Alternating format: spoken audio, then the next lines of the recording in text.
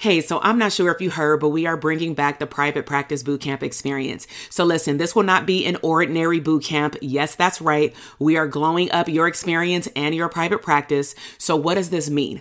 Are you truly ready to glow up your private practice and your life? So I'm talking about crafting a big vision. Stop playing small. Who does that? Okay. We are dreaming big. Beyond just clarifying your niche, we are actually going to build up your confidence in your business as an abundant CEO. Now, listen, I've had the opportunity to host over 25 boot camps in the last 5 to 6 years, and I know that I am really good at teaching and delivering that information. But one thing that I have noticed that is missing with therapists right now is that they need a hype woman. They need someone to encourage them to show up and to glow up boldly and unapologetically. So here are the details. We start on May 20th. We are going strong for 4 days with also a bonus money session. We also have added our Facebook group with challenges and activities. Listen, y'all, we working. So in order to sign up to participate in all pieces, I want you to head down to the show notes and get on the bootcamp experience list so that you can get started with us. Now, also, our private practice signature program, DTA, will also be opening soon. So make sure that you check the show notes and get on that notification list as well so that you can be the first to know about all the juicy bonuses that we have coming down the pipeline. It is glow up season. I will see you in the bootcamp. Welcome to the Branding for Abundance podcast. My name is Dr. TK. I am a licensed clinical psychologist and success coach. My goal on this podcast is to simply teach you how to proclaim your victory in your relationships, academic and career endeavors, business, money, and your mindset. Learn some simple tools and techniques to brand your life for abundance and live your epic lifestyle. Hey, welcome back to the Branding for Abundance podcast. This is Dr. TK. So in today's podcast, I want to talk about my very first 3 private practice clients for my therapy business. And so just to give you a context, if you haven't already heard the previous episode of the real reason why I left my 6-figure job at the county, is I actually decided to open up a private practice while I was working for the county, maybe 2 years after I was in, and I decided that I wanted to open it up and do part-time therapy. Didn't really have an idea of who I wanted to work with, had no clue where my office was going to be, had no clue how much I wanted to charge. I didn't know anything, which is primarily the reason why I do business coaching specifically for therapists right now, because I do believe that the story that I'm about to tell you is the story of a lot of mental health clinicians. They just don't talk about it or say it out loud, but I'm sure if they are listening, then this will definitely resonate with them to some degree or all of it. Okay. So, as mentioned, it was July of 2012 specifically. And I remember, I was driving back and forth to Lancaster. My schedule was pretty cool in terms of being off for 3 days because my schedule was pretty consistent in terms of me working at the juvenile camp from Sunday through Wednesday, 10 hours, 4 hours, like to and from work. Those were pretty long. But then I decided, you know what? I really want to start building my private practice and I need to decide where I want to have it at. So I was really in love with the west side of LA, particularly like by the Beverly Center, West LA, Westchester, like anywhere in that area I really wanted to see clients at. And I told myself, I'm just going to put myself out there. I'm going to develop a Psychology Today profile, which was also an experiment because I had no clue what I was doing. And wherever I get my first client, that's where I'm going to find an office. So this was hella risky because this was face-to-face therapy. And wherever the client was, that's where I needed to get an office at. And so I actually did it all the way backward versus getting an office and then, branding and marketing myself in that particular area. So my first client lived in Los Angeles, like not even by the west side, but it was close enough for him to get there. And so I was looking at offices everywhere, but I also wanted to make sure that it was a place where I could grow, that it was a nice place. I didn't have to bring my own furniture because I hadn't even started yet. So I happened to run across an ad like on Craigslist or maybe even Psychology Today. And it was a psychologist in which she had 3 offices. It was literally like 5 minutes away from the Beverly Center. It was an awesome building. It had like metered parking, which wasn't that bad. And the time that I was going to be going on Fridays in the daytime, it was ideal because it wasn't like super crowded, and a lot of people in that area didn't work on Fridays anyway. And it also had like a nice cool cafe where I used to get my big Caesar salads at with pita bread, with garlic. It was so bomb. And so what I loved about her is that she saw that I was in the beginning stages of building my practice. So instead of charging me the regular rate, she actually gave me a discount, because what she basically said was that if I'm working out per hour, only seeing clients, weeks at a time for like 1 or 2 hours or something like that, versus renting the office for full time or all day on Mondays. She typically would say you needed to pay for, 3 hours in that particular day for the entire month. So it would be like 12 hours, whether I use it or not. And I'm like, I only got 1 client. So she said, okay, I'm going to let you do this particular arrangement, but she basically gave me like a good deal. So I said, okay. And she was super nice, and nobody was really there on Fridays anyway. So she just told me how to set up the waiting room, how to turn on music and things like that. And then she also showed me how to get a business license, in Cerritos. And I mean, not in Cerritos, that's my second office, but in Los Angeles. So I set all that up, and then I told the gentleman and his mom, because he was like 18, 19 years old, that he can come to that office. And so where everything started to also break down is that the mom said, how much do you charge? And at the time I'm like, oh my God, I don't know how much I charge. And so she did not have insurance. She was barely making an income. And so I did learn one thing within a training that I had in grad school, which is, how much can you afford? And that was more for sliding scale clients. And she said, I can only afford like such and such dollars. So basically, I think I charged like way below my rate, like 1/3 the rate. So it was like $45. That's as much as she can pay. And that was my lowest rate. And so I said, okay, I had no clue what I was getting myself into.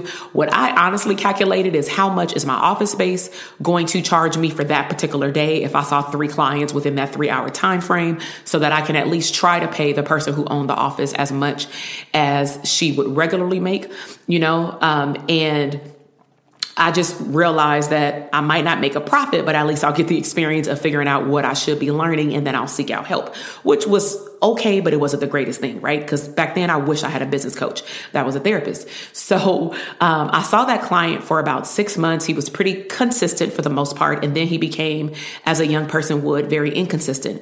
But some of the learning curves that I did have is that I recognized that being a previous athlete myself, with playing basketball from when I was 7 years old all the way throughout high school, and then playing around for fun when I was in college, is, I really liked working with athletes, and they were suffering from anxiety, which of course I've had experience with panic attacks and anxiety as well. And that was one of the things that I love to learn about in regards to the type of therapy that you treat clients with anxiety, which is cognitive behavioral therapy, CBT.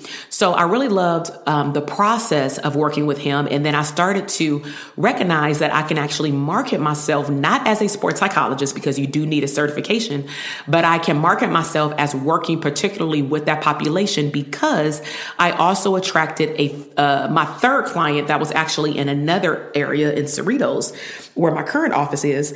I attracted a client over there, and that's how I actually ended up in Cerritos. So my first client was the 18 or 19-year-old, in which I charge a super low rate, but it was a learning curve. And I saw him up until the point where he started being inconsistent. And then I had to recognize, okay, I can't continue to do this. In the mix of seeing him, I then attracted a full paying client. Now, this situation went good and not good at the same time, because again, it was a learning curve. So this particular client, his wife called and said that he was in search of a therapist who can do a workers' comp evaluation for EDD. And when I asked her what did it entail, because I didn't have any certifications to do workers' comp, she said that he just needed paperwork of an evaluation of mental health. And I said, well, I can't guarantee anything, but I can do an intake, but he needs to call me. He's the client. So he called me, he set up the appointment. I told him that my fee was $150. He said, okay. So it was very clear over the phone that through the wife's report, that he had called multiple therapists and I was the only one that he can make an appointment with. That should have been a red flag, but I was just super excited to have my first full paid client. And it was something that I do well, which was intakes, right? So when he came in, he was African-American male over like 40 years old. And when he presented himself, I just felt clinically like he wasn't being fully accurate with his symptomology. I felt like he was telling me what he thought I needed to hear. But nevertheless, I took his account for what he said. And of course, in our notes, we are able to talk about, is what they're giving me congruent with what I see? I'll just say that. So, I told him what his diagnosis was after he presented his symptoms, and he had asked, when was I going to complete the paperwork? So I said, first, let me see the forms. So he gave me the forms. I had him sit in the lobby because I wanted to take a moment to actually look over the forms.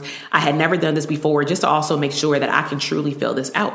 So it was actually just a form to identify his current symptoms, his diagnostic code and the label, and treatment plan. And that's when I'm glad I paid attention to the form, because I said, oh, this isn't a one-time deal. You need to come back. And I would honestly want him to come back because of the diagnoses. So I pulled him back in and I said, based off of your current diagnoses and also based off of this form, you're going to need to come back every single week up until I say on the form when we need to reevaluate. Because typically with these forms, if I put we're going to reevaluate in 60 days, the goal would be that I have to measure his progress in therapy within that 60 days, which means you can't disappear. And apparently that was his plan. And so that's when it went bad. And he said, well, how much is it going to cost for you to fill out this form? And I told him like $35 or something like that, because the form was like 2 pages, very, very simple, right? And he said, okay. He said, so how much is it going to be for me to have to come back? Because I have to drive trucks for work and all these things. I said, but in your intake, you told me that these symptoms have impaired you to go to work. So if you're going to go to work, I have to report that, and that doesn't match. So you do need to come back. And he was like, well, how much is that going to cost? And I said, the same amount as this session, $150. He said, okay. So he paid the $150 plus the report. I gave him the report. He came back one other time. And then during that time, he said, I can't do this anymore. I'm just going to find another therapist that can work with my timeline. And I said, that's fine, but please keep in mind that the therapist who fills out the next form, they have to put down that you're going to be evaluated, and based off of the diagnoses that they come up with what they see, they're going to tell you the treatment plan that goes along with how often you have to come in. And if he's driving big rig trucks, in which he told me he's going to be gone for 6 to 7 days at a time, what that told me was that the mental health isn't that important. And what does that tell me about what this workers' comp really is? And I'm not going to dive too deep into that, but that's the conversation that I had with him. And he wasn't that happy. So the lesson that I learned from that particular client is, one, don't devalue your value simply because, meaning don't lower your price just because somebody doesn't want to pay that, because initially we had to negotiate that price. And I just wasn't budging. And then also he was trying to get me to do something to me that was very unethical, which is fill out a form, say that he has his diagnoses, which at least per his symptoms he had, and then to say that we would reevaluate in 30 days, but he's not going to come back for treatment in between. That is unethical. And so I'm okay with losing a client if they don't want to engage in the quality of care, because I really care about also what impression I give off for therapeutic services. And even though he wasn't happy with the way in which I went about the frequency of therapy, I hope that later on he recognized that if the symptoms were true to what he was experiencing, that I was doing what's in the best interest of his mental health. And so just to recap, my first 3 clients in private practice, the first one was, I'm going to call him, let me get a client, then I'll find an office. Okay. And of course, if you're a therapist and you're listening to this, and if this is your experience, please contact me. Okay. Just simply email us at hello@drtk.com and inquire about coaching services so that I can help you create a branding and marketing blueprint to put your private practice out there in the right order. to be less stressed, not overwhelmed, and be simple. Okay. The second client that I received is the workers' comp gone wrong. And then the third client was actually a cool client. He was actually an athlete. He reminded me just like the first client, but the only difference was I recognized that I wanted to have something closer to home versus fighting traffic to go to the west of LA.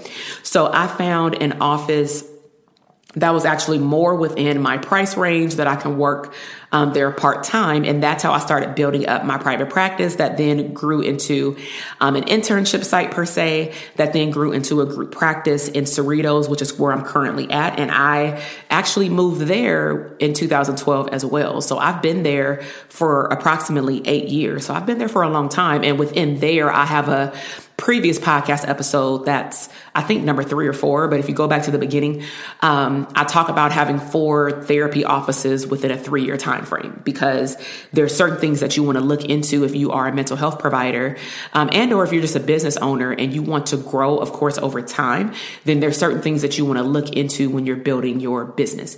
And so I really hope that you enjoyed this episode. And I really hope what you got from this is that there's no perfect way to start a business, but because there are resources out there, such as myself, that has had the experience of making hella mistakes as a mental health provider, and then also deciding that I want to get better at not just my skill set of being a mental health provider, but also as a business owner, because those are not things that I'm taught in graduate school. I needed to invest in myself, invest in my skill set and in my business, and join mastermind programs, join coaching programs, join online course programs where it taught me how to brand myself, how to market myself. And I've been getting coaching for almost 5 years now. Okay. And so if you are a mental health provider and you need assistance with building your private practice, please, email us at hello@drtk.com. In the subject line, just put, therapy practice or therapist coaching, and we'll get back to you, very quickly. And we'll possibly even set up a consultation and or respond back to any questions that you have via email, so that we can get you linked with the right program to get you on the roadmap to building a profitable, prosperous private practice, PPPP, right? And or just a profitable mental health business. So share this episode with someone who you know needs to hear it. If you're a non-therapist and you're listening to this, I really hope that you can resonate with this as well. But make sure that you take a snapshot. Tell me your biggest takeaway on IG. Also, make sure to subscribe to the podcast episode, and I will see you in the next one. Bye. Thank you so much for listening to the podcast episode today. I am super excited to see your growth in your business, career, money, and relationships. Be sure to check me out on Instagram at Dr. TK Psych, where you can find daily inspiration and tips to live your abundant lifestyle.